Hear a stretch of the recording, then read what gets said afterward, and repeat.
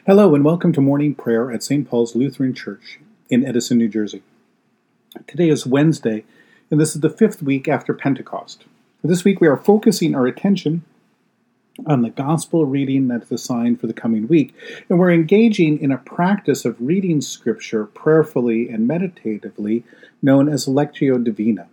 Today we will read the text in a meditative way in order to get a sense of what it is saying to us and how it is connecting to us spiritually. Our theme for this week is Jesus' disciples appreciate and honor their own gifts and the gifts of others. We begin our time of prayer in silence. In the name of the Father, and of the Son, and of the Holy Spirit. Amen. O Lord, open my lips, and my mouth shall proclaim your praise. Glory to the Father, and to the Son, and to the Holy Spirit, as it was in the beginning, is now, and will be forever. Amen. Give glory to God, our light and our life. O come, let us worship and praise. Come, let us sing to the Lord. Let us shout for joy to the rock of our salvation. Let us come before God's presence with thanksgiving, and raise a loud shout to the Lord with psalms. For you, Lord, are a great God, and a great ruler above all gods. Come, let us sing to the Lord. Let us shout for joy to the rock of our salvation. In your hand are the caverns of the earth. The heights of the hills are also yours. The sea is yours, for you made it, and your hands have molded the dry land. Come, let us sing to the Lord. Let us shout for joy to the rock of our salvation. Come, let us worship and bow down. Let us kneel before the Lord our Maker. For the Lord is our God, and we are the people of God's pasture and the sheep of God's hand. Come, let us sing to the Lord. Let us shout for joy to the rock of our salvation. Long ago, God spoke to our ancestors in many and various ways by the prophets, but in these last days, God has spoken to us by a Son. A reading today from Luke chapter 10, verses 38 to 42. Now, as Jesus and his disciples went on their way, he entered a certain village where a woman named Martha welcomed him. She had a sister named Mary, who sat at Jesus' feet and listened to what he was saying. But Martha was distracted by her many tasks, so she came to him and asked, Lord, do you not care that my sister has left me to do all the work by myself? Tell her then to help me. But the Lord answered her, Martha, Martha, you are worried and distracted by many things, but few things are needed, indeed only one. Mary has chosen the better part, which will not be taken away from her. Now, when we read a passage in Scripture, and we use this ancient practice called Lectio Divina, one of the things we're looking to do is to understand Scripture not as sort of a text to be studied or cracked, and especially not as some kind of instruction manual for a human life, but as a living word from God, a word in which here in this story of Jesus and his disciples and Mary and Martha, we find and hear God speaking to us and talking to us, not just in the surface or in our head, but deeply into our heart, into our spirit and our soul. And so what better passage do we have to practice this or to bring this into our morning prayer life than this practice of Martha and Mary welcoming Jesus into their home? And so for our meditation this morning, let us just begin with that in this very much the same way.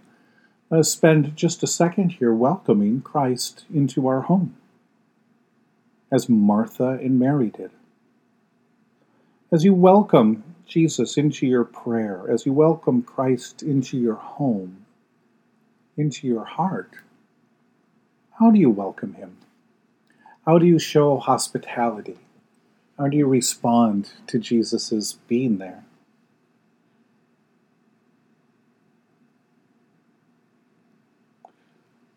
Do you move to provide maybe a cup of coffee or a snack to eat?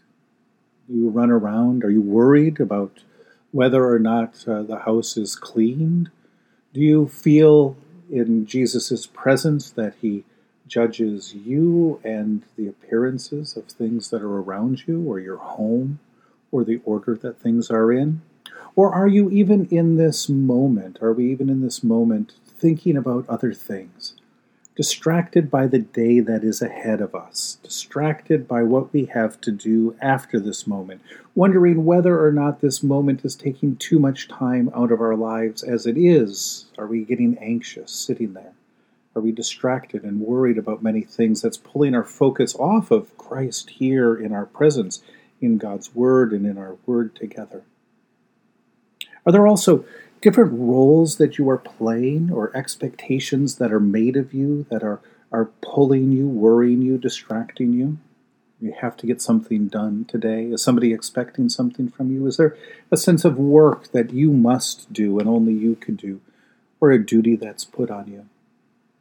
What would happen if you were to just sit here in Jesus' presence, to listen to him? How long would you be able to listen before you were distracted and worried by many things? How could you stretch that out? In the story of Mary and Martha, you might be also led into this internal struggle that goes on within our hearts and minds when we try to enter into prayer and communication with God each and every morning. It can be shown sort of a window into our own mind. Not that Mary and Martha are two people, but there really are two minds, or our own insides, which welcomes Christ's presence, which wants to sit at Jesus' feet, that wants to hear God's word and believe it and receive it and be prepared to share it and use it, to be equipped as a disciple of Jesus for the world. But we're also worried and distracted by so many things, so many expectations, so many other things that are pressing in on us that tear us apart. And so even in this prayer time, we can feel the pull this way of our worry and our distractions. Interesting. What might Jesus be saying to us in this moment? What things in life are needful? Remember, in Deuteronomy, we hear that we do not live by bread alone, but by every word that comes from the mouth of God. Few things are needful. Jesus says really only one: God's word, God's kingdom, to listen and to trust. Of all of the things that distract us, they seem to take on so much more importance, don't they? In this moment right here, where Christ is present for you and with you and speaking to you and saying, the better part is for you here at my feet, to hear how you are a beloved child of God and how the kingdom of God has come now into your heart. And the peace of God that Christ has won for you through his death and resurrection is yours now as a gift to found and ground your whole life, and to send you out to share simply that good news without running here and there. It is okay to sit and listen to Jesus, to carve out some time to do just that. Jesus himself will defend you in that time from all that worry and distraction that is pulling you away. In the tender compassion of our God, the dawn from on high shall break upon us. Blessed are you, Lord, the God of Israel. You have come to your people and set them free. You have raised up for us a mighty Savior, born of the house of your servant David. In the tender compassion of our God, the dawn from on high shall break upon us. Through your holy prophets you promised of old to save us from our enemies, from the hands of all who hate us, to show mercy to our forebears and to remember your holy covenant. This was the oath you swore to our father Abraham, to set us free from our enemies, free to worship you without fear, holy and righteous before you, all the days of our life. In the tender compassion of our God, the dawn from on high shall break upon us. And you, child, shall be called the prophet of the Most High, for you will go before the Lord to prepare the way, to give God's people knowledge of salvation by the forgiveness of their sins. In the tender compassion of our God, the dawn from on high shall break upon us, to shine on those who dwell in darkness and the shadow of death, and to guide our feet into the way of peace. In the tender compassion of our God, the dawn from on high shall break upon us. The Lord be with you. Let us pray. Mighty God of mercy, we thank you for the resurrection dawn, bringing the glory of our risen Lord, who makes every day new. Especially we thank you for the sustaining goodness of your creation, for the new creation in Christ and all gifts of healing and forgiveness, for the communion of faith in your church, for the gift of relationships with others. For what else are we thankful? Merciful God of might, renew this weary world, heal the hurts of all of your children, and bring about your peace for all in Christ Jesus, the living Lord. Especially we pray for the Church of Jesus Christ in every land, and for the people, the leaders, the ministers of St. Paul's Lutheran Church. For those who govern the nations of the world, for people in countries ravaged by strife or warfare, and for people in communities that have been racked by violence. For all who work for peace and international harmony, to bring people together, to share your peace. For those who are sick, for those who mourn, for all who strive to save the earth from carelessness and destruction. For who else? For what else do we pray today? We give thanks to you, Heavenly Father, through Jesus Christ, your dear Son, as you have protected us through this night from all harm and danger. We ask that you would also protect us today from sin and all evil, so that our life and actions may please you. Into your hand we commend ourselves, our bodies, our souls, and all that is ours. Let your holy angels be with us, so that the wicked foe may have no power over us. Amen. Lord, remember us in your kingdom and teach us to pray. Our Father, who art in heaven, hallowed be thy name. Thy kingdom come, thy will be done, on earth as it is in heaven.